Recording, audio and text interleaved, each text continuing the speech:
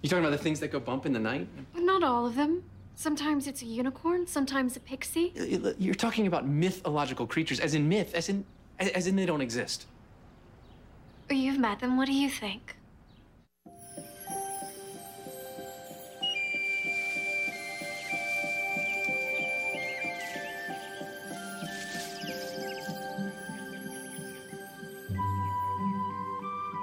Hello and welcome to the Bad Princess Movie Podcast. This is the podcast that seeks to catalog all of the terrible movies about princesses and princesses to be.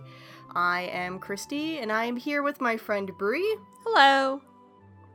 And we are here today to talk about Princess, a Modern Fairy Tale. And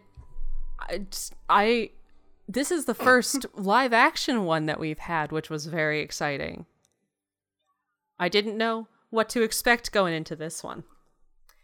And you know what's funny, actually, because when I first started doing the Bad Princess movie stuff, I originally was just focusing on animated films, and it was just kind of just my personal preference. I just always kind of preferred animation to live action stuff. And I remember just being in a thrift store one day and seeing Princess a Modern Fairy Tale on the shelf. And of course, thrift store, it was about like $2 or something like that. And so on a whim, I was like, all right, you know what? Let's check out a live action princess movie.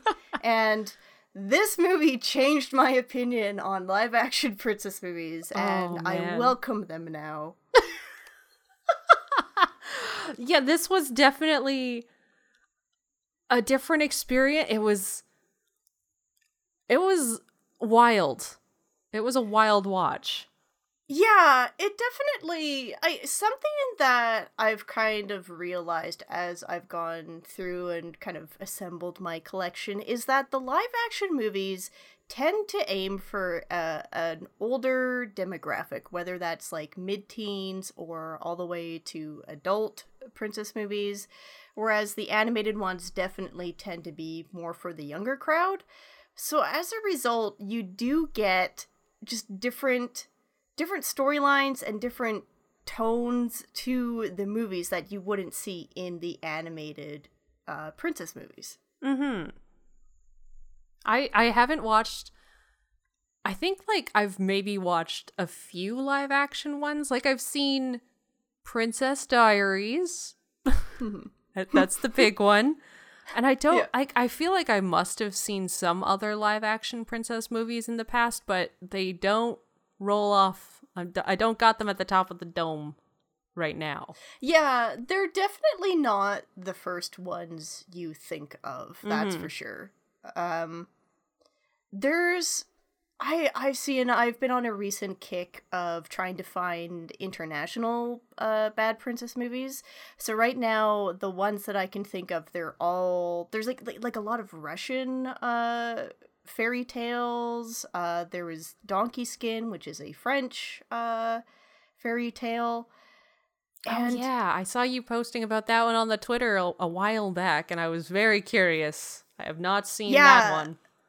That's one that we're definitely going to have to watch, because that one falls into the category of weird and artsy, but not bad in the slightest. I enjoyed the hell out of Donkey Skin.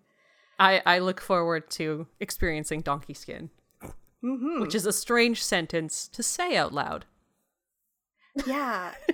Yeah. Oh, I never thought of it. But on the note of Princess a Modern Fairy Tale, just for a brief bit of history where this one comes from. So this is a 2008 made-for-TV movie that was brought to us by ABC Family. In 2006, ABC Family had rebranded. A new kind of family slogan that appears on the DVD of this film comes from this rebranding period. With this relaunch came a new programming strategy with targeted teen and young adult demographics, which kind of gives us a rough idea of what audience the film was intended for. Which is interesting, because there's definitely elements of this film that are, like, it's a more teen audience, but I'd say like a young teen audience almost. But you can definitely tell, like, this is a princess movie that it's that slightly mid-teen audience, because it's not for the little kiddies, because there's some scenes and some dialogue that is definitely trying to reach an older audience, but at the same time, some of the story is just a little, I just don't think adults would really get into it. Yeah. There's just not enough there for an adult to sink their teeth into. yeah, so it's a little tonally strange, but I'll note, so right off the bat, Brie, here's a fun fact about this movie. Is it was filmed in Toronto. Oh, I saw there was in the credits there was some stuff about Canadian casting and stuff like that, but I missed that it was in Toronto. That makes sense. Yeah, the castle that the princess lives in is a real location in Toronto. It's called Casa Loma, which was built between 1911 and 1914. Really? Yeah. Oh. I didn't know Yeah, Toronto had its own castle. I had no idea either.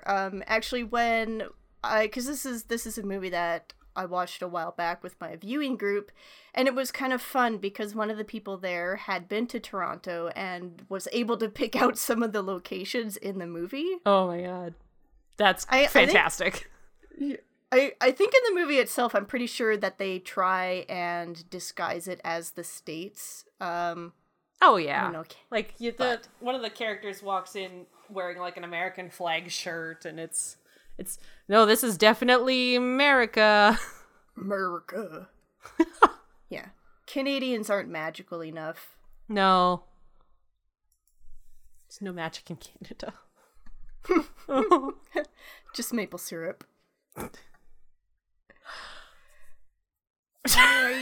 I was trying to think of other things. I got nothing. No, that's the thing. Is we're a nice place to live, but all magic fled Canada in 1836. Ah, yes, the great magic exodus. Mm-hmm. Yeah, they haven't made that one to a heritage moment just yet. Just in one of those sepia tone PSAs from things Canadians will get, heritage moments. Yeah, things. This is the Canadian section of this podcast. It's as required by Canadian broadcasting standards. Oh yeah, it must be at least what 40%, 50% Canadian content on this podcast. Yeah. Yeah, if this was a made for TV movie for Canada, you would see maple leaves all over the place. Oh, People yeah. would probably be talking about hockey, because you got to really make sure that you got to get that enough Canadianness into the movie that people know it's in Canada. Yeah.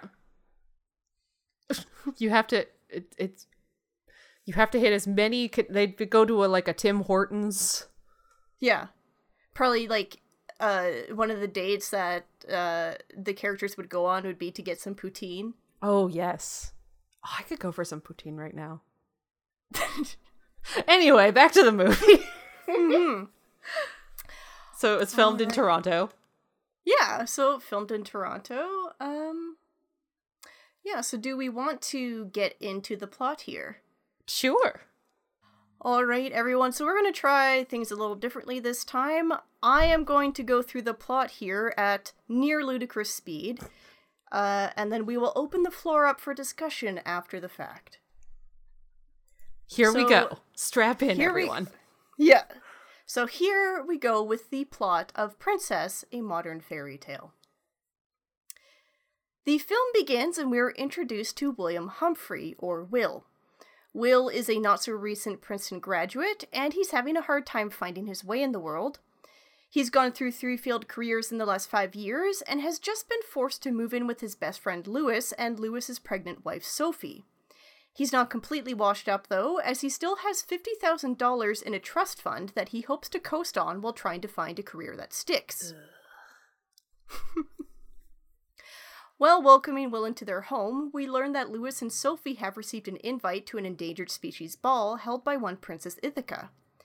Ithaca is an eccentric local legend who has been confined to a castle her entire life. She only appears once a year in public at this annual ball held at the castle. Will and Lewis attend the ball, and upon seeing the beautiful Ithaca, Will is immediately drawn to her.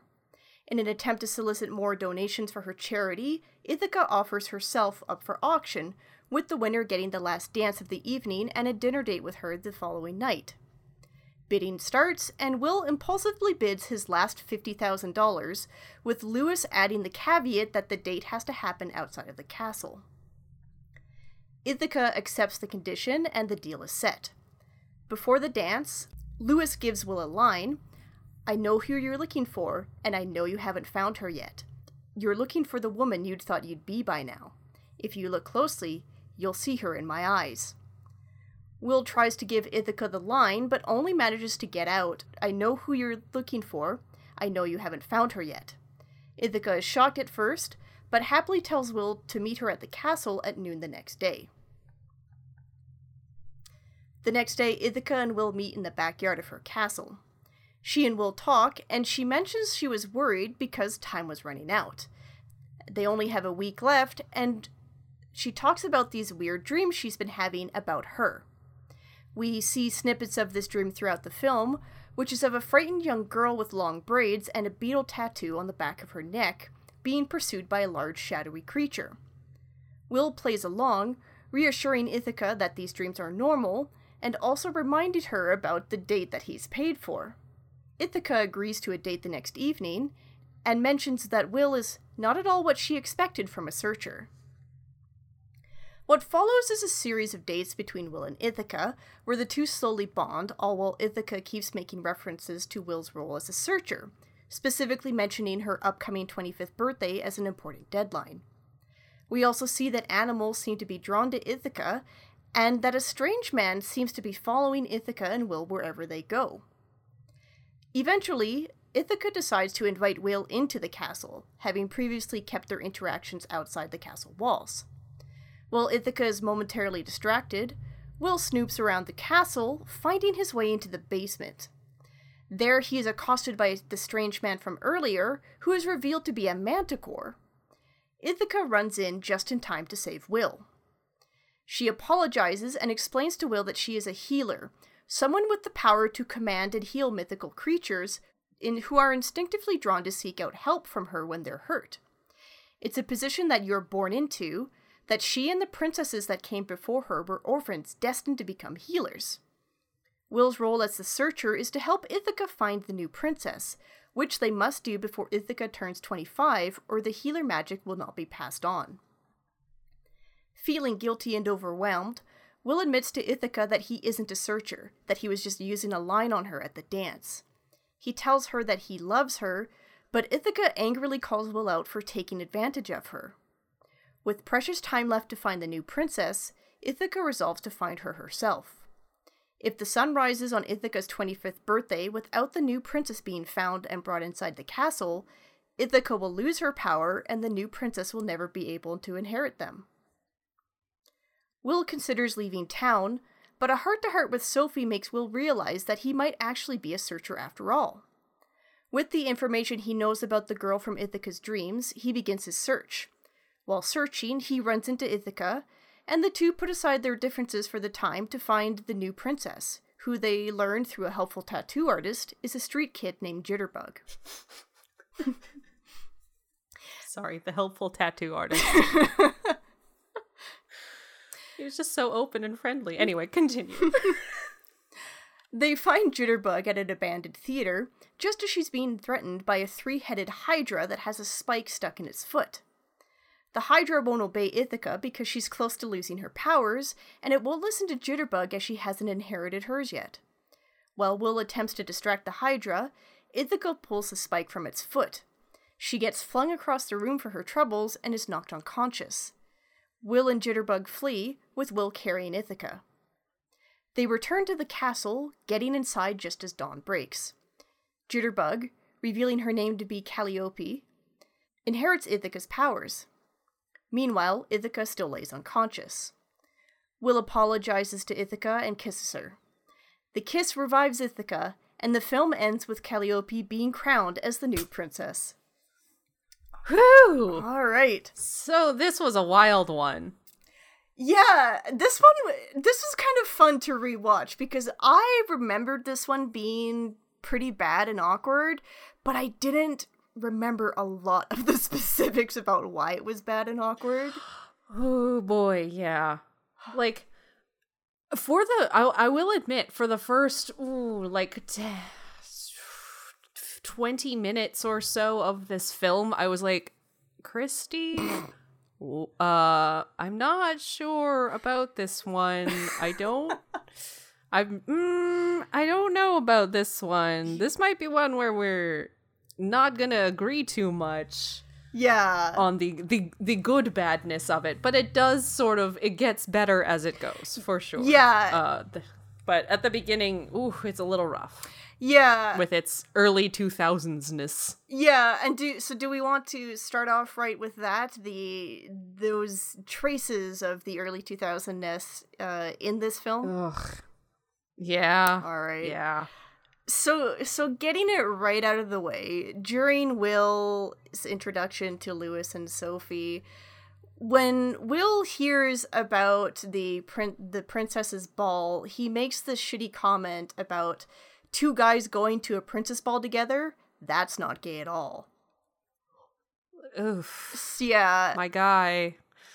Like, the Lewis character in this film sucks. Yeah. Sucks. He sucks so much. There's so many notes in here that are just, oh my god, this guy sucks so much, and these women, both of them, all of these women deserve better in this film. Yeah, both Will and Lewis, especially like the first, like you said, like the first 10 minutes or so of the film, they're both just unpleasant. They're just like, we're rich assholes. We have all this money. We went to Princeton. Lewis is like, I have made a tech company and I sold it and now I have millions and I don't have to work ever again. I'm like, cool, what a relatable good character. What a cool guy. Yeah. He's definitely a great Yeah. He was a .com genius, and he brags about this, that he sold a website for, quote, $1 gazillion and retired young. And he's saying this to his best friend who just is down in the dumps and is having to move into his spare room because he just had his third failed career in 5 years. Well, we say down in the dumps, Yeah. but this man also still has a $50,000 trust fund at age 25. They So don't down in the dumps. Yeah. It's funny because they leave that bit out. You don't find that bit out until a little later when he's at the ball with Ithaca, about to meet Ithaca. So at the start of the film, you're sort of sympathetic to Will, but as soon as you hear that, it's just like, oh, what the fuck? Yeah, it sucks. He's trying to find his place in the world. He's got no money. He's got to couch surf. Oh, that's... Wait, you have $50K just sitting there that you can use? Excuse me? Well, and how it's phrased too is that he's down to his last $50K. So his last $50K. So how much money did he have beforehand? Yeah. That what? Oh, Jesus. But So, yeah, it starts out strong with some real likable dudes. Yeah, and again, the mid-2000s, that casual kind of gay bashing. Yeah, oh my god. There's another one later where Will is talking to Lewis about how Ithaca's having dreams of a girl, and he's like, oh, the lesbian delusion. And I'm like, I'm gonna leap into the film and punch this man. Love the gay jokes coming out of this guy. Definitely not pissing me off. They're just dropped so casually too. Right? And this is ABC Family. This is a Disney made for TV movie. Ugh. And as mentioned earlier, that it's supposedly aimed at like a mid-teen audience, and I guess it was just like, this is what like the teens will like. This is the the language that teens are using. Yeah, this will resonate with the youths of today. And I guess like in the early I say early 2000s, it was 2008, but I guess they're probably filming in 2007, whatever. In the early 2000s, it was sort of the era where it's like, that was a slur, that was like a joke, and it's like, Yeah. Gross. Yeah, it's an interesting sort of time capsule of that specific era. Yeah. Yeah, so there's also like stuff about how, and this is like from Lewis again, at how he's telling Will he can't go stand in the government cheese line, like, ooh, gonna be a poor person, Will. It's like, oh my god. Everything about this, like, these characters, this setting, this time frame, oof. Yeah. And, and I was trying to think too, like, what's the story reasoning behind making Lewis, like, really rich? Like, what purpose does that serve in the story? And the only thing that I can think of is that they wanted to justify them getting an invite to this high society ball. Yeah. Or like, so that he could have enough money to buy a date with the princess. Yeah, like that's why Will is rich, is to have that money. But they didn't, I don't know, it feels like a weird, like, why have them being both super wealthy? I don't know. It was like, it was a weird choice. Ugh. Wasn't great. No. But yeah. You could have easily spun it too that like Will just says that he has 50,000. And maybe the movie is that he is trying to stall, like part of his deception against Ithaca is trying to stall about giving her the money. Yeah. It's sort of an Aladdin thing. Like, yes, I'm definitely wealthy, but I guess that would have maybe taken the plot line differently, because I guess. Like, Ithaca, the reason why Ithaca put herself up for auction was because they needed more money to care for the endangered species, which you find out were these mythical creatures. Yeah, I do love, there's a part where they go on one of the dates and they go to like some kind of high society event, which is really just dinner with a bunch of old people. Yeah. And they're like, so what specific like endangered animals are you caring for? And she's just like,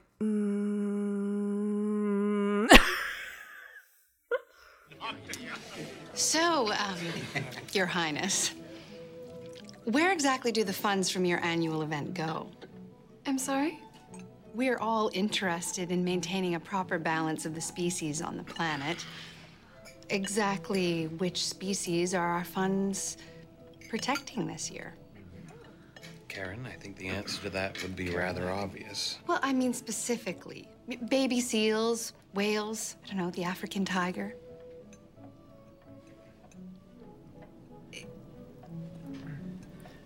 Oh shit. Yeah, it's great. There's just this one woman who she has a bead on Ithaca. yeah. And it's just like starts, like it's just like, and Ithaca has no cover for it. Yeah, she's just like, oh, I've never had to face this question before, I guess, at any of the balls that I've done for the past however many years. No one's ever actually asked me which endangered species this charity ball is for. No, and it's great because that's one of the things that she starts to get attracted to Will, because he steps in and kind of creates a cover story for her. Yeah. Like that was I think the first scene of this guy doing anything where I was like, okay, that was like, good job, Will. Like, you did a decent thing there. But for like the first, I think that doesn't happen until like, what, half an hour into the movie? It's, yeah, like, it's a fair ways into the movie. Yeah, and this is the first time that I've been like, all right, that was that was a good move, Will.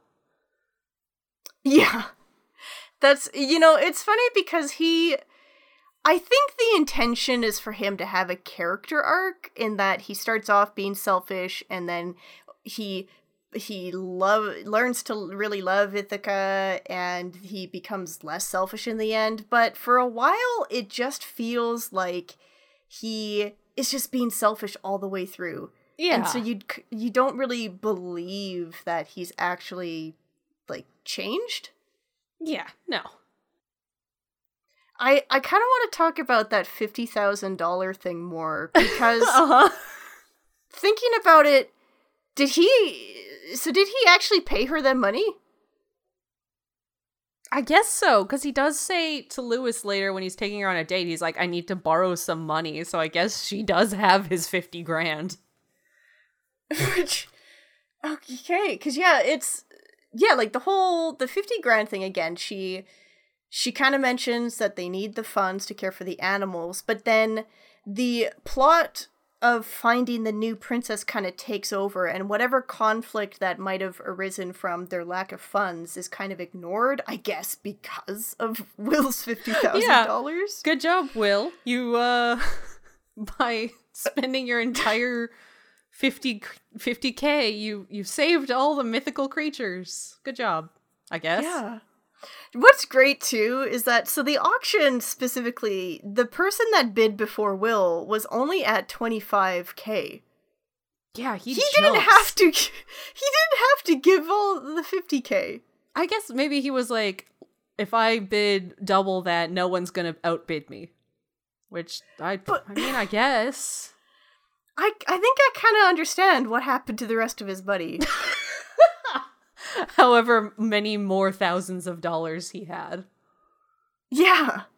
Oh, God. Who knows how much money he burned. He does mention in the film that he doesn't talk to his family much anymore. I guess. They don't that's sort of like a plot point that's in and then gone. Like, he just sort of mentions it offhand to Ithaca at one point. He's like, yeah, I don't see my family anymore. And it's like, oh, okay. All right. Yeah, I guess that's probably wise. Maybe they got, I don't know, just got tired of him spending his money on failed business ventures. Yeah. Oh, hold on, I gotta check my notes. Do I have them? I thought I had them written down. I know the one was, oh, right, he was going to be a writer. Right. And then he was going to be an artist. And then it was something to do with a vineyard. Yeah, like he had a vineyard. And I'm like, you don't just start a vineyard. You can't, like, is that where the rest of his money went? He had enough money to purchase a vineyard and try to make wine? My guy. I'm just picturing him just, like, buying a field somewhere and then buying a bunch of grapevines and then just being, like, confused that he's not making money. Why isn't this working? I have a field. I have the grape. Why I don't have wine now? Where is wine? I don't understand. God. How do you make wine? I should have thought about this before I tried to run a vineyard. I wonder how long, because he mentions he was, like, trying to write the next great American novel as well, and he's like, actually, I haven't written anything because I don't have a story, and I wonder how long he was saying he was a novelist. Yeah. How long were you doing this for, my guy? Well, and that one gets brought up at the end, too. He starts, I forget who he says it to, but he mentions that he's going to start writing on his book again, because he's been, like, inspired by the events of the film, and I guess he's gonna maybe just novelize what happened. I guess. I picture him and Ithaca breaking up after. Yeah. I don't. She could do she's such a good person. She doesn't. She deserves better. It definitely, the moment where she starts calling him out on his behavior to her, like, you're grateful for it.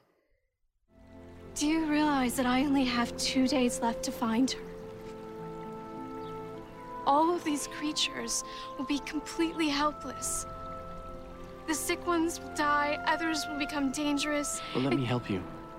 I want to help you. You can't help me. I finally realized who you are. You're a person who takes advantage of innocence with manipulations and lies, and you don't care who gets hurt or even dies in the process. And you think you're falling in love with me. You don't betray the people that you love. Yeah, because she definitely has a few things where she's like, oh, you're just an asshole. You're just like a guy who was using my naivete against me. Yeah. You're a dick. Get out of here. Yeah. Yeah, she definitely, both her and Sophie, actually. And I guess before, I feel so bad for Sophie because she's married to Louis, yeah, who sucks so bad. Maybe we need to go into Louis a bit more to fully understand the shit that Sophie has to deal with. Because he's just so awful in every scene, and he never gets any comeuppance other than Will briefly is like, you did a bad thing, and now I'm mad at you, yeah, and then nothing else. Yeah. And it's just, he blows my mind every time he's on screen and saying something new that sucks. Yeah, so Louis's main thing throughout the film, I guess he's got two main things. And the number one is that he's constantly pushing Will to take advantage of Ithaca. Louis thinks that she is delusional, and yet he's telling Will to use her to, like, if he schmoozes with her, that this will net Will business contacts, because it's like the high society people will want to associate with him because he's associating with Ithaca. So there's like a pattern to Louis's scenes where Will have a date with Ithaca, and then he'll go back to Louis to debrief about it, and Louis is always just like, yeah, she's crazy, yeah, dude, you should just, keep taking advantage of her, this'll get you money, so I guess. Yeah, like, you'll get really famous, and everyone will want to talk to you if you, like, I'll send the paparazzi, and you can talk to the people at the paper, and they'll write stories about you. You'll be famous. It's like, yeah, my goodness, dude. Yeah, you suck. He has a contact at the newspaper, and on one of Will and Ithaca's dates, he sicks the paparazzi on them. And he told this plan to Will beforehand, and Will told him, "Don't frickin' do this." And yeah. Louis ignored him, did it anyways, and then he lied to Will's face when, after the fact, Will was like, "Did you send the paparazzi after us? Because they found us." And he's like, No, it wasn't me. I don't know. And then he eventually does cop to it later on, but he tries to frame it as he was just trying to help Will out. Come on, you knew I was gonna make that call. No, I didn't. In fact, I told you not to do it. You're unbelievable. Well, someone had to take control of your life. Oh, like you're taking control of yours? You just have me as some little pet project, so you don't have to actually deal with the fact that your child is coming into this world. What? You should be thanking me. My plan is working. I've just been trying to help you, dude. You were in a downward spiral. Maybe my failures put me exactly where I'm supposed to be. With a deranged princess? Do not ever call her crazy again. I'm in love with her. You let yourself fall in love with her? Yes. And now she's never gonna speak to me again. And it is so much worse than that. You have no idea. Yeah, like, oh, I'm doing this, I'm doing you a favor, you should be grateful to me. And it's like, oh my god, dude. Like, yeah.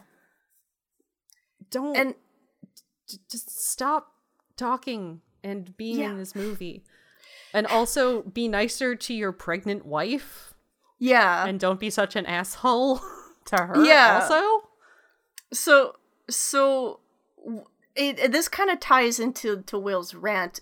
His brief little calling out of Lewis is that he accuses Lewis of using him as a pet project to avoid dealing with the reality that his future child is soon arriving. And that's the second thing that you see Lewis doing the entire film. It's trying to take advantage of Ithaca, and then complaining about, being a parent's gonna suck. Lamaze class is lame. I have to get a minivan, but I like convertibles. Why would I want... I have my hot rare car that makes people jealous of me, but I guess we'll have to buy this minivan. Yeah. I have to go to baby stores. What's this? Plays with a breast pump. I don't even know what this is. And I'm by the way, asshole. Sorry, I'm heated about this guy. And you know what too? The car scene especially is stupid, because a guy that is apparently a gazillionaire or whatever has enough money to afford a garage big enough to have multiple cars and for multiple car payments. So you want to keep your fast car? This is the type of guy that can almost certainly afford to do so, and yet he's bitching about it. And while it's important to point out, yeah, he does. But it's important to point out that when these conversations are happening, Sophie is always off doing something. Like, she's looking at baby clothes, or she's just like, she's there with them, but she's excused so that she doesn't hear all the shit that her husband is telling his friend. Yeah. It's like, she deserves so much better. There's at one point, because Ithaca comes looking for Will at their house, and she's fully dressed, she's doing her thing, she's like working around the house, and Lewis is in his boxers in a ratty shirt eating chicken wings, and they let Ithaca in, and she's like, Lewis, go put on pants, and after he leaves, she's like, soon I'll have to dress 2 babies. I'm like, yeah, and it's played as a joke, but you're just like, oh no, just no, she will.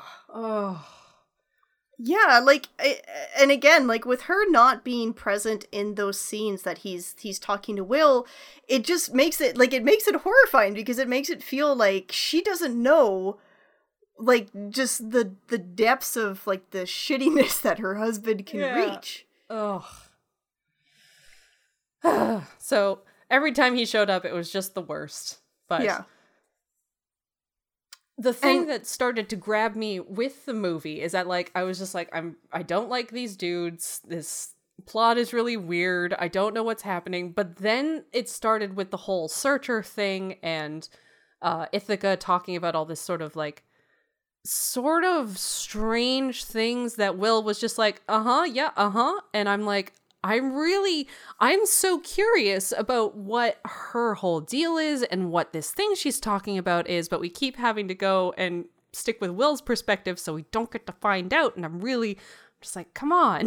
I want to know what's actually happening in the plot. I'm really interested in this, so I guess I'll keep going with listening to Will and Lewis until I can find out what's actually happening. Yeah. And it is so awkward, because there's obviously something going on with Ithaca, and she keeps, like, she kind of talks in vagaries, but that's because she assumes that Will knows what she's talking about, and Will never corrects her on it. So he's just playing along with it. But it adds to him being kind of a general scumbag, because he never attempts to clear her confusion, and he also doesn't seem to care. Yeah, he's just like, it's almost like he does think that she's sort of detached from reality, and he's just sort of going along, but also she's cute and he likes her, so whatever. Yeah, like, the movie tries to claim that he's drawn to her, that the Searcher, I guess there's just some sort of magic involved, and presumably that's their explanation for why he kept taking advantage of her, is because even though she's clearly giving signs that, you know, like if he does believe she's delusional, why would he keep coming back, and why would he keep feeding into it or taking advantage of her? And I guess that the, oh, well, he's drawn to her is the reason for it's that. Magic. Oh, he really is a Searcher this whole time, which it kind of turns out he is. Yeah. Which, I kind of wish that hadn't happened, to be honest. I wish that it was that he wasn't a Searcher, and that his small way of trying to make it up to Ithaca is to be like, you know what, I'm not a Searcher, but I am still going to help you. Yeah, like, we can rely on your instincts, and we'll find it. We'll find the new princess, and I will help you because I love you. And it's like, okay. Instead, he's like, oh, wait, actually, I think I just am a Searcher. It turns out I was all along. Yeah. Haha. And I guess we should explain, too, the Searcher is basically that... Ithaca kind of talks a bit about it in the film, just that they're typically older dudes that they come to the healers to help give them information on how to find the new princess. And it seems like this maybe manifests in that Will has like a spidey sense. The Searchers have a spidey sense that when the new princess is near, he just kind of like gets a weird feeling in his brain. Yeah. I guess. Which seems a bit weird to me because that doesn't seem super useful. Yeah, it's like someone in a proximity to me probably has magics. Yeah. Has magical powers. Don't know who it is, but I'll know when I see them, I guess. And maybe there's more to the role than we know, and we're just seeing, like, because Will doesn't know what the hell he's doing, like, he doesn't know there's more, should be more to it, but Ithaca's dreams, where she basically sees, Jitterbug as she is being, like, starting to come into her powers, and those seem way more useful. So what the hell is the Searcher doing? Yeah, it's like she has dreams where she doesn't get to see her face because they're at night. They're dreams that she has of the person, and they're in the same area, so it's nighttime in both places, so she doesn't see her face. But she sort of sees her vague outline. It's like, okay, I know XYZ about this person. I know vaguely where she might be. I know what she kind of looks like, but I can't go find her, I guess, so I just have to rely on the Searcher and his vague notions.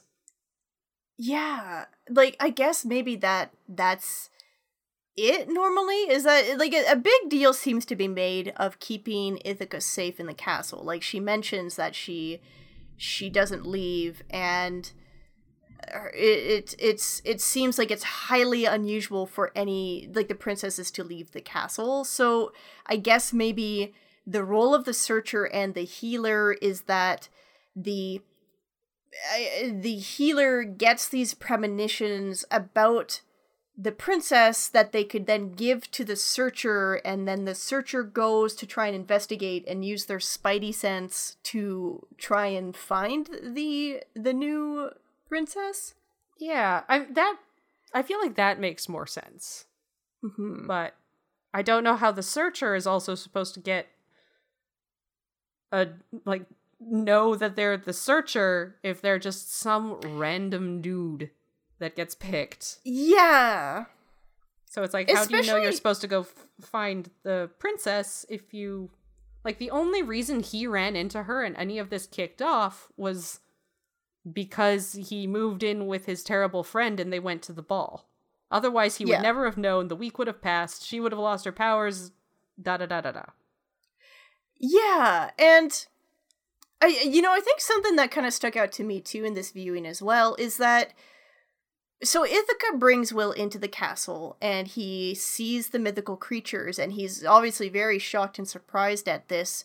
And Ithaca doesn't see that as a problem, which seems weird to me because you would think that the searcher whose job is to find the new healer, the new princess, so that they could then be taken to the castle and help the next generation of mythical creatures.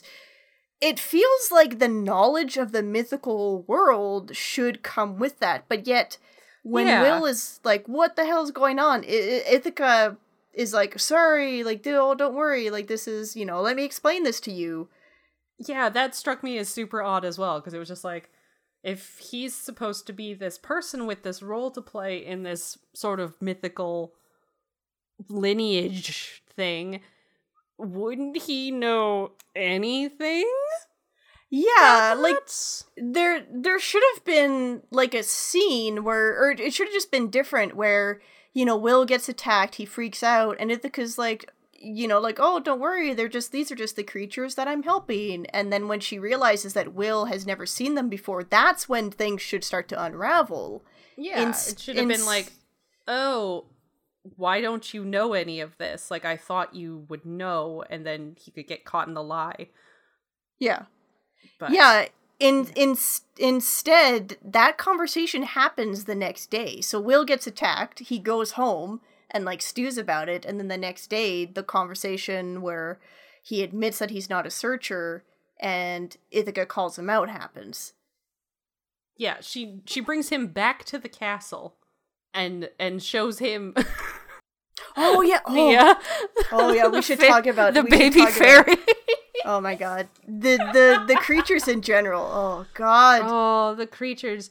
You know what's fun?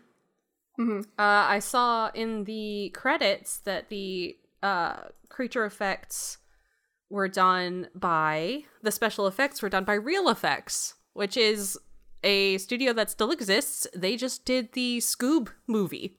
Oh, that's... Well, yeah. You know what? Good for them. I was like, I saw it in the credits. I'm like, Real Effects? I wonder if that's the same one. And it is. It's... They've worked on, like Firefly in the past. They did Scoob. They've done a bunch of films. That's awesome. I mean, good for them. They're moving on up in the world. Yeah, they sure are. Well, I mean, and the CG is, it's 2008 passable CG. It's not the worst. Yeah, and for a made-for-TV movie, it's like, this is okay. Yeah.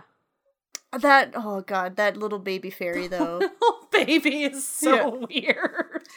Yeah, so Ithaca brings Will in, and she's like, this is what we're trying to save. And this little fairy just gave birth to a baby, and it's the biggest baby ever. It is larger than her whole torso. I'm like, ma'am, are you okay? Yeah, like, oh my God. How did you... That's an enormous baby. Well, and you know what's great too is that this little tiny fairy is on this full-sized human bed. Yeah, her full-sized human bed. Which just makes me laugh. It also makes me question, like, you don't have different sized, like, beds for the various sized creatures you got? I mean, I guess they come and go, so they just have to get big ones, and even if you're small, you get a big one. I guess. But yeah, this little the mother proudly presents her newborn baby to Ithaca, and you see the little fairy baby, and it unfurls its wings for the first time, and then it flies around a little bit. Yeah, it looks like it's swaddled in like a blanket, but it's like, no, that's my wings, and then the little wings pop out, and it flies around, and this is so weird. Which that seems like a nightmare. If you were a fairy and you had to deal with an infant baby that could also fly. Oh God. Oh jeez. That does seem nightmarish. Like how many that just seems like, is this why the fairies have to come to Ithaca? Because they probably, like, that would be so much trouble. Imagine if you were in the forest and your baby kept flying away. You would lose it immediately. Yeah, then they're so small. It would go behind a leaf and you'd never find it. It'd probably get You'd never find your little baby. Stuck in a spider's web like 2 seconds no! after birth. Oh my god. Yeah, so it's... That was just such a scene. The other creatures are pretty great too. So there's of course a unicorn that they just like sometimes will just like lead through the hallways. Yeah, you know, it's just chilling. Yeah. There's also there's a mermaid lady. And they do the kind of the typical thing of it's like, oh, here's a lady in a wheelchair with a blanket over her legs, and then oh, she's got a fin sticking out. Oh. And then they cover the fin like it's supposed to be a secret.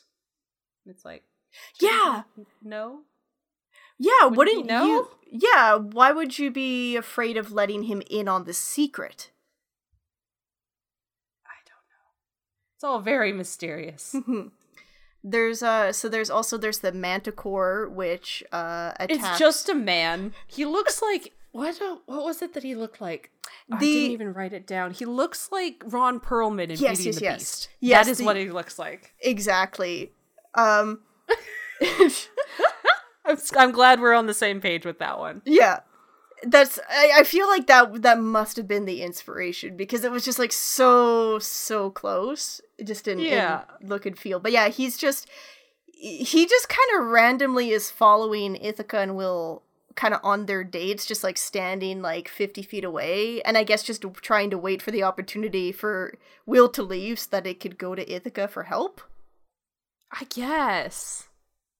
But he's just like wandering around. Like at one point, one of their dates is at like this pier, and the manticore is just there and like kind of trying to hide his face. But like this lion man is just kind of making his way in downtown Toronto, and nobody notices. He's just hanging out. Well, when they're at the party with the old rich people, the lion man is like staring at them from the doorway, and they're like, oh, he's just some homeless and he's probably drunk. I'm like, yeah, cool. You hate the homeless as well. What a surprise. Thank you. Now look at that. Homeless people in this neighborhood.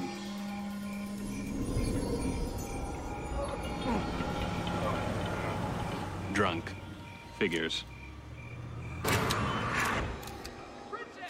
Yeah, like, it was just, like, it was the disdain in which they said it that was just like, oh, the poor people.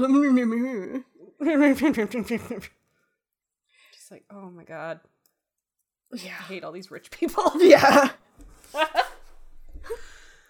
No, but the creatures, I gotta give a shout out to my favorite creatures, which I don't even know what they are. They were just, so towards the end of the film, when Ithaca's powers are starting to fade, the creatures start to go a little bananas. And so when they bring Jitterbug in, she kind of, her big moment is that she kind of realizes that she has the power now to command these guys, so she tells them to knock it off. And during that scene, it cuts to the shot of these two, like, tiny, maybe leprechauns or pixies or something. Like brownies of some kind. Yeah, little fae. Yeah, but they're just like these two little like fairy folk, and they're just like, they were just like wrestling with each other. Yeah, they're just like having fun on a table. Yeah, it's like just like, and they look and just like, ooh. And it's just, I don't know why, but it just kills me because all of the other creatures, like you had the unicorn, the manticore, they just seemed like they had more effort put into them, and then we just like have this loving close up of these two people on a green screen. Yeah, they're just two tiny people on a green screen. Yeah, and they just, I think they have just like vaguely like medieval-y-ish clothes, and they're just, I love them. They're just having a blast on that table.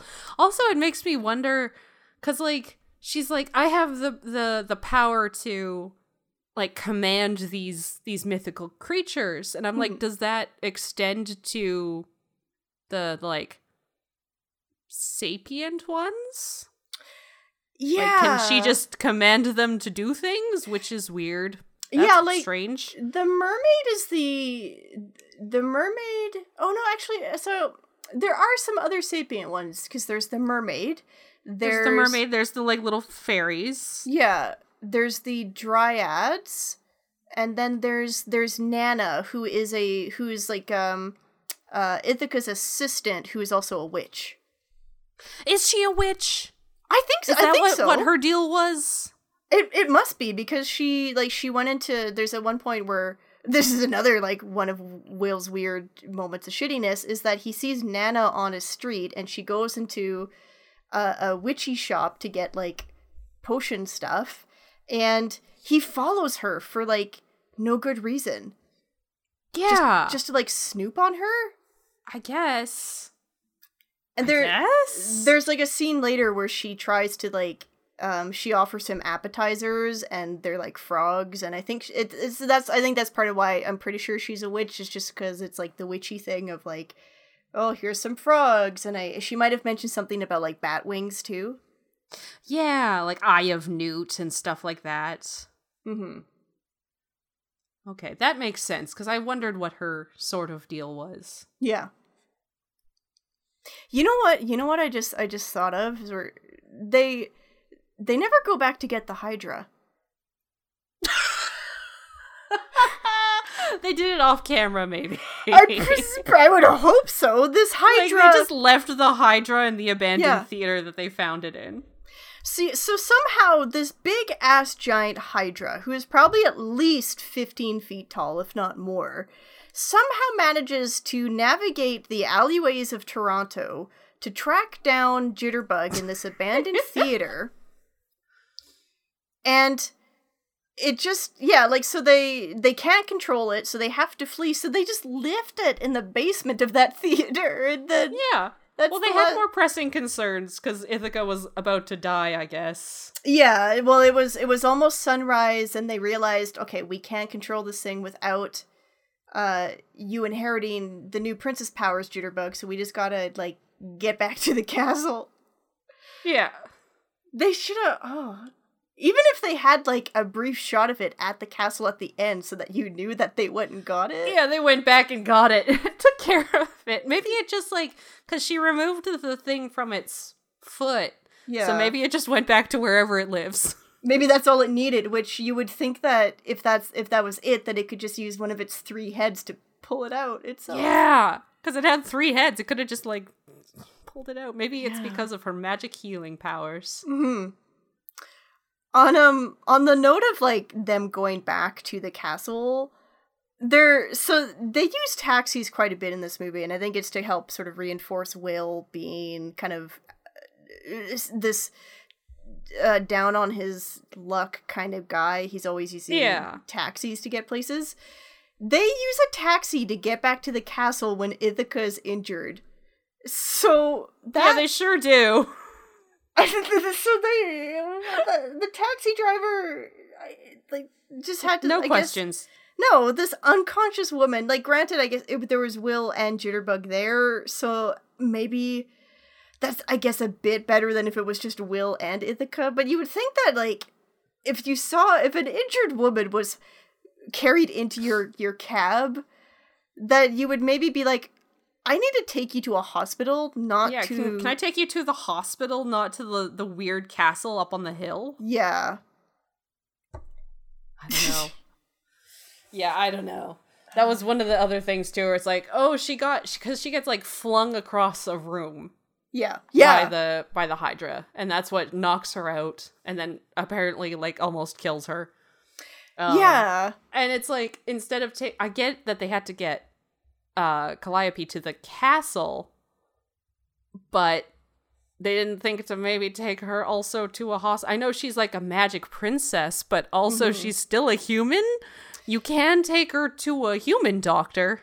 Yeah, I guess it was just the time frame with it almost being sunrise. It was like, okay, well, she might die, but at least if we get the both of them back in the castle, then at least Jitterbug Calliope will inherit the powers. Yeah. So I guess that was just the more pressing issue. I get it was more plot relevant. Yeah. Plus, if they took her to the hospital, he couldn't have given her a kiss and saved her like the fairy tales. Yeah. Was that... I just groaned aloud also when that happened. Was that actually meant to be magic? Because... I don't know. I think so. Ithaca also kind of comments on it too. Is that like she makes like just like kind of a snarky comment about how like the kiss revives the princess. It's straight out of a fairy tale kind of thing, and it just feels like don't point it out. Yeah, like all right.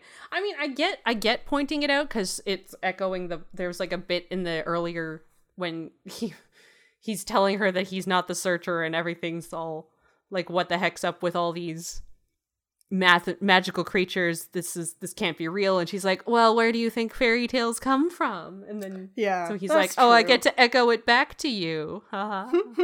Fairy tales. I don't know. But yeah, no, she had to be back at the castle so that they could have the dramatic moment where she almost dies and he kisses the true love and it heals her and she's just fine afterwards. Like, she's A-okay. Yeah. She was apparently about to die, but one little kiss and she's A-okay. Maybe she was just faking it and she was just like waiting for him to leave, but then she just like felt bad and all right, I guess I'll wake up. Just all right. I guess I can't just fake my death to get out of this. Because there was a brief moment where Will brought her back and then left the room to kind of witness Jitterbug Calliope shushing all of the creatures. So that would have been the perfect time for her to be like, hey, Nana, tell him that I'm dying. Shh. Tell him that I'm gone. I'm dead now. Yeah. And then I'll hold my breath as long as I can. just pretend like my pulse is weak or some shit. Nana would have gone for it, absolutely. Oh god, yeah. Nana never liked Will, which fair, because he's not great for most of the movie. It's kind of funny because I feel like you're supposed to be rooting for Will, but instead you're like, anytime Nana kind of like snarks him down, you're like, yes, Nana. Get him, Nana. Yeah, get him. She seems to know right away that he's not. He's a huge liar. Yeah, and she is trying to make Ithaca see this multiple times throughout the course of the film, and Ithaca is just too trusting of Will. Yeah. It's kind of sad in a way because there's, especially like the dinner date at the castle, like Nana opens the door and she is very much like, let's get this over with, and knowing the strict timeline that they were working with, this is probably torture for her to watch, as I'm sure she must be thinking, like, this is it, like, this weirdo keeps trying to romance the princess doesn't understand that he's a weirdo and shouldn't be trusted, and like this, she's gonna lose her powers all because this Jagoff won't just leave. Yeah, because he keeps lying to her. Yeah. It's just like, poor Nana. Yeah. She does her best. One thing I wanted to mention just regarding the costume design for this one is that they kind of do something similar to Disney's Enchanted, where Ithaca's clothing becomes more modern as the film progresses. I thought that was kind of a nice touch. Yeah, like, the farther into the film it goes, the less, like, giant and poofy and princessy it gets. Mm-hmm. They're still beautiful dresses, but they're not, like, ostentatious, huge gowns. Mm-hmm. Yeah, and it was a nice touch. I think if anything, Ithaca probably, like, she definitely has the biggest character arc in this, is that she went from the sheltered, naive, kind of awkward princess, and through the circumstances of the story, she's forced to step into this role that she leaves the castle, starts associating more with the world outside of the castle walls. If Will hadn't decided to join her as a searcher, there's like a very real possibility that Ithaca would have found Jitterbug by herself. Yeah, like, she's definitely, like, she kind of rules. I really like Ithaca.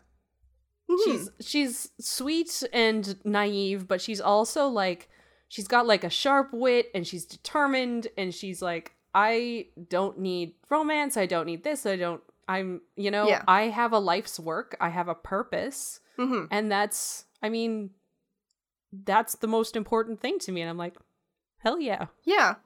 Yeah, like, she doesn't start falling for Will, like we said, until that one, like, dinner date scene, and even then, she's still very much focused on trying to find the new princess. And again, she, at the end of the film, when she kind of takes charge, she spends, like, an entire, like, day searching through the streets, just trying to see if she could find Jitterbug. Yeah, and she's, like, she gets hot on the trail. Like, she's halfway there by the time that Will finds her and meets up with her to join the search. Like, she's already tracked down, like, she's asking questions, she's out there, she's gathering information, she finds the very, very helpful tattoo artist, gets the info from him, and it's like, yeah, she's, like, if she had been allowed to leave the castle and actually do her thing earlier, she probably could have just done it on her own. Yeah, because the only thing that Will did after joining her at the tattoo shop is just that they were walking down the street and he notices a building, a bunch of birds. Yeah, there's a bunch of birds flocking, and there's, like, also some stray dogs there, and he remembers that earlier in the park we saw that animals flock to Ithaca, where, like, a bird and a flock of little ducks come and they follow her through the park. Right. But then the thing is, though, is that he notices that, and then 2 seconds after he makes that observation, a bunch of street kids come screaming out of the theater because they were scared off by the Hydra. Yeah, so it's like, oh, well done, Detective Will. Yeah. There was nothing like, if anything, there should have been Will being like, hey, you know what, I know the streets very well, like, give me your vague description, and then from the description of the building, that should have been Will's part, is... Like, but that couldn't have been it. They would have had to change that he was there in the city to hang out and couch surf with his friends, because he arrives by, like, taxi and bus, so he's clearly not familiar with the city, so it's not even like he could have done that. They would have had to establish that he's, I don't know, familiar with the city somehow. Yeah, like, have change it so that he was just a regular citizen there, that this was his hometown that he's coming back to, maybe. Yeah. Or established something more than nothing at all. Yeah. But yeah, literally, he wasn't necessary for finding... She basically had it. Yeah, absolutely. She would have been probably in that same position with or without him. Yeah. I mean, I guess the one thing he did was he distracts the Hydra, one of the Hydra's heads, for a while she pulls out the thorn in its foot. Yeah. But in the end, they wind up running away from it anyway, so it's not like that was essential. Yeah. Yeah, they definitely, like, the bits and pieces are there that I could see. Like, this is almost one of those stories that this almost feels like a first pass, where... Yeah. if they just went over it a bit more and they were like, ooh, actually, you know what? These characters are super unlikable. This, we could probably streamline this, make the, and I guess instead... Fewer gay jokes. Yeah. I know there's only 2, but fewer. Make it 0. Just that the fact that there are 2 in, like, I think it was, like, the first, like, 30 to 40 minutes of the film. Like, that's, like... Yeah. But, yeah, it does feel like another couple of passes could have really ironed out some of the issues with the film, but... Yeah. Yeah. Yeah. Maybe if Will wasn't a trust fund baby Princeton grad, if he was like an average everyday guy who, if you're gonna keep Lewis as the rich dude, like, okay, keep that if you want to justify them getting an exclusive ticket to this fancy party. Yeah, you know what could have happened is that, like, if Lewis is this is my pet project, I'm gonna set you up with this princess, if he's got a gazillion dollars, he could have brought his friend to the ball and been like, 50K for my friend here. Mm-hmm. Like, that probably would have worked out better, because then that would have taken it out of Will's hands, and it would have, like, you could have had, like, Will being like, no, dude, like, stop it. Like, this is awkward. I don't want to bid on a woman. Yeah, they could have Mm-hmm. had that.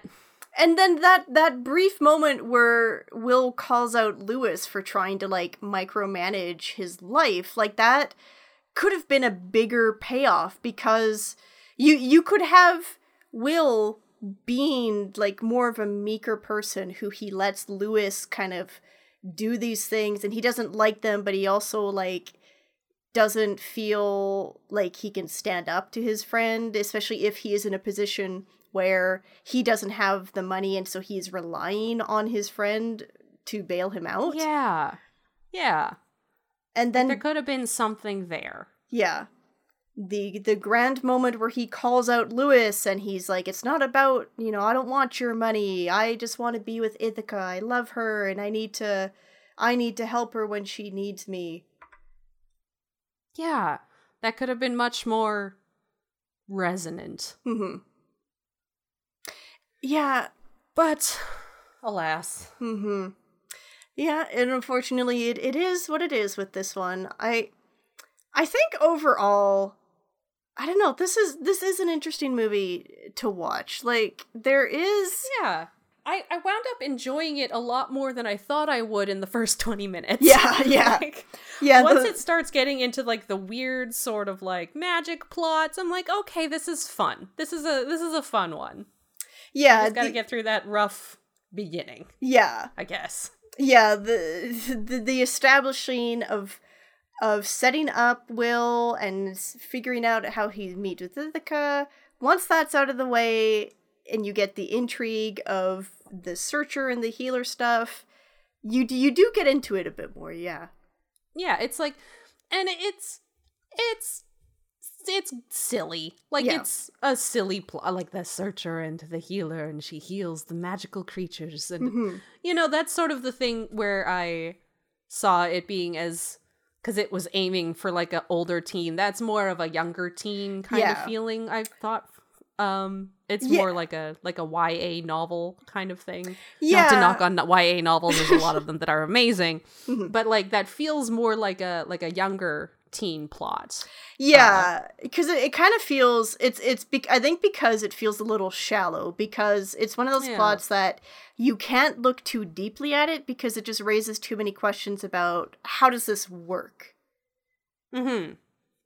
Like, is there only one healer in the world? Do all the animals come to Ithaca? Like, well, she does say they come to her from all over the world, so I guess yes. But does that mean that the next healer can be anywhere in the world?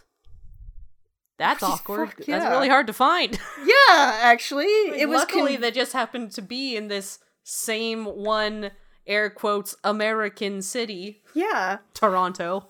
Well, and she also mentions too that specifically this power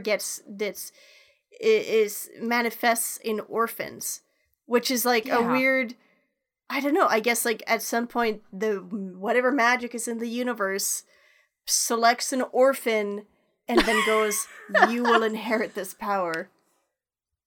At what point do they have to be orphan?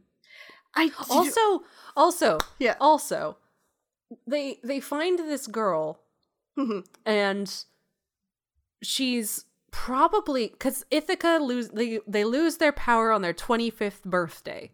This girl that they find, Calliope, she's at least 15, like 14, 15 years old, maybe. Maybe younger, but like she's got maybe just over 10 years to do this. And then they have to find the next one. That's right. I didn't even think of that. Like she is a young teen. So she's got maybe 10 to 13 years of doing this, and then whoops, gotta find the next one. So like how old, like this is a quick cycle. Yeah, that's well, and yeah, because depending on how soon you find them, like Ithaca mentions that she was found when she was 5. So I'm not sure how that works. I guess just like if depending on the skills of the searcher, maybe they just find them earlier. So maybe ideally they should have found Calliope earlier and just didn't. Well, and they mentioned that her searcher was like 103 years old and only could pass on information. So apparently there's only one searcher at a time, and they can only find the one healer. Yeah. But he was super old, and presumably he died. Yeah. Yeah. So like she had 20 years of doing this. But Calliope is going to have, like 10, 13 at most. Yeah, and then it just begins again, I guess. Or well, no, actually, because you want to find them before. So at what point, Jesus? At what? I mean, if she was smart, what did she want to start looking right away? Yeah. Because and it's like, get her used to it, get her like introduced to the whole thing, and then be like, all right, I've got X number of years until I pass these powers on to you. I guess. Yeah. I don't know. I don't know. You don't want to leave shit to the very end like Ithaca. Yeah. Well, I guess that's why she was so concerned that she's got like, I've got a week. I have 1 week left until this happens. You'd think there would have been a more concerted effort to, I don't know, find the searcher. Do they just have to sit in the castle and wait until their searcher shows up? And be like, well, I guess I can't do nothing about it. I don't have the searcher. I'm just gonna wait. Like, what happens if your searcher can't afford a plane ticket to where you are? Sucks, I guess. It does feel like that she was just kind of waiting for the searcher. Like and I guess again that's kind of part of her character arc, is her learning that like I can take matters into my own hands. I don't have to just wait in the castle for forever. I can get out there and do my own business. Because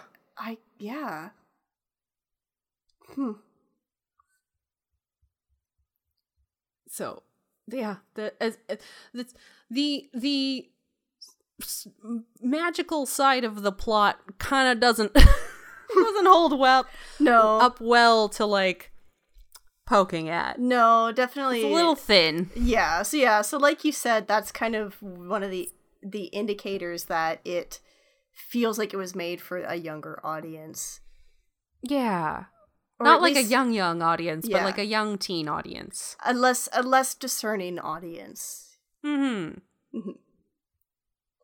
This one, I will note for this one, just on kind of on a meta level of princess movies, and if you are hosting your own bad princess movie night, this is when I showed this movie to people, it wasn't received negatively, but it didn't go over as well as I thought I would. Like, I kind of thought that, you know, like the nonsense with the plot, the weird CGI creatures, I kind of thought it would net more laughs than it did.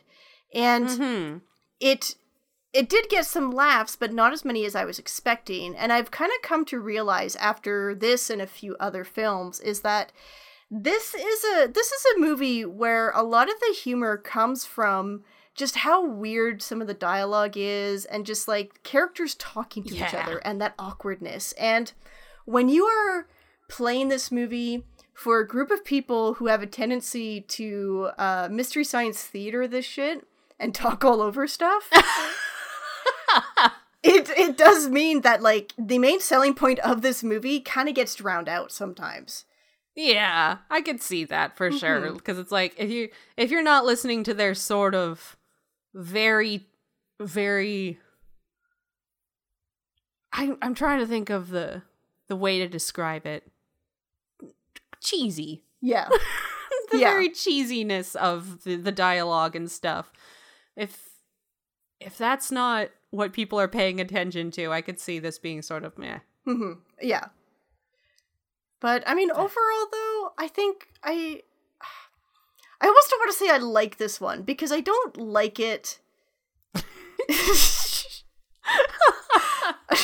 You know, it's like, I guess I like it as a form of entertainment with a bad, cheesy movie that doesn't quite know what it wants to be, doesn't quite know how to pull off the story that it's trying to tell.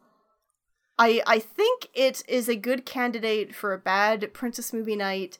Again, assuming that you don't have people who will talk all over the entire movie. I guess this is one that you might need to shush the peanut gallery so that everybody could hear the terrible dialogue.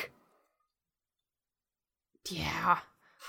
It's definitely not one, because, like, we've watched a couple now that I'd be like, yeah, this was a fun one. You should definitely give this one a watch. I think this one would be like, I don't know if I would super recommend it. Yeah. But, yeah, I could see it being, like, a good time if you had the right group. Yeah, again, I will give this movie credit in that there was enough entertainment that I gleaned from this that it made me a second guess that earlier decision to only focus on the animated princess movies that I could find. So I do owe this movie a bit of thanks for that. It has opened up a lot more princess movies. Actually, maybe I should be mad at it for making me expand my collection. I have to think about that. It's caused you to collect so many more.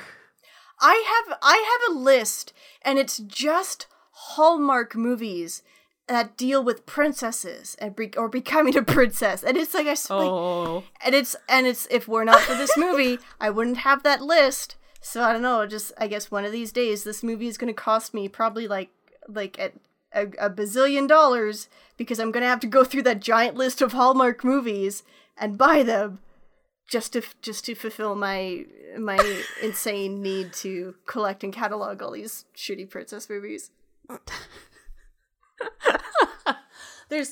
You cannot leave your collection unfinished.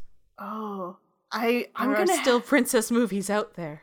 I'm gonna have to one day, obviously not when I'm 25 because that hill has passed.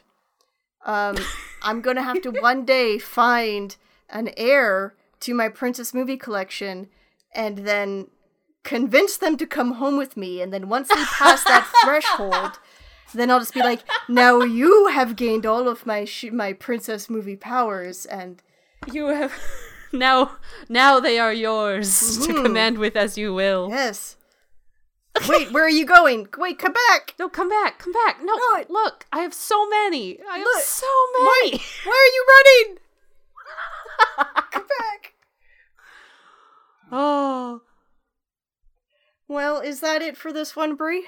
I think so. I will say I've been having the movie just play on silent in the background while I'm talking to you, and I'm looking again at this Hydra, and it's not bad for a 2008 TV CG creature. The lighting is pretty good. Yeah. It was probably a smart move to keep it in the dark. Yeah. Yeah. Like, the animation on it is good. Mm-hmm. Good job, Real Effects. Yeah. Yeah, good job. I mean, you did your best, probably, given the time and... The time, the technology, and probably your budget. Yeah, exactly. But that's gonna be it for this one, guys. If you want to check out more Bad Princess movie content, we have the Twitter at BadPrincessMOV. We also have the blog where I have been cataloging all of these movies at just badprincessmovies.com. And if you have a suggestion for a future episode of the podcast, then feel free to email at badprincessmovies@gmail.com. Or if you have a Bad Princess film that you think Christy may not have seen. Oh my god. If there's one that you can think of that's super obscure that maybe has eluded hers thus far. And email. You know what? I win either way, because either I get to be superior and be like, actually, I already knew that existed. I have that one on Region 2 DVD already. Yeah. Or I get to be like, pretend that I knew about it all along. Oh, actually, yeah, I already knew that existed. Oh, fuck, I gotta buy this right now. Haha. Either way, Christy already knows, but maybe she doesn't. You'll never know, dear viewer, listener. Viewer, if you're watching the video of this podcast, that's incredible, because we're not recording it. Yeah, if you're watching the hidden camera that I've got set up in Bree's room, oh god, don't let her know. Christy, no. Wave to the camera, Bree. Oh god, I'm waving around my apartment. I don't know where it is. You look really scared. Is it that bug that's on my window? So anyways, guys. Christy! This might be the last episode. But thank you for listening, and we hope that you will join us next time on the Bad Princess Movie Podcast. See you guys next time! Woo! Woo! Woo!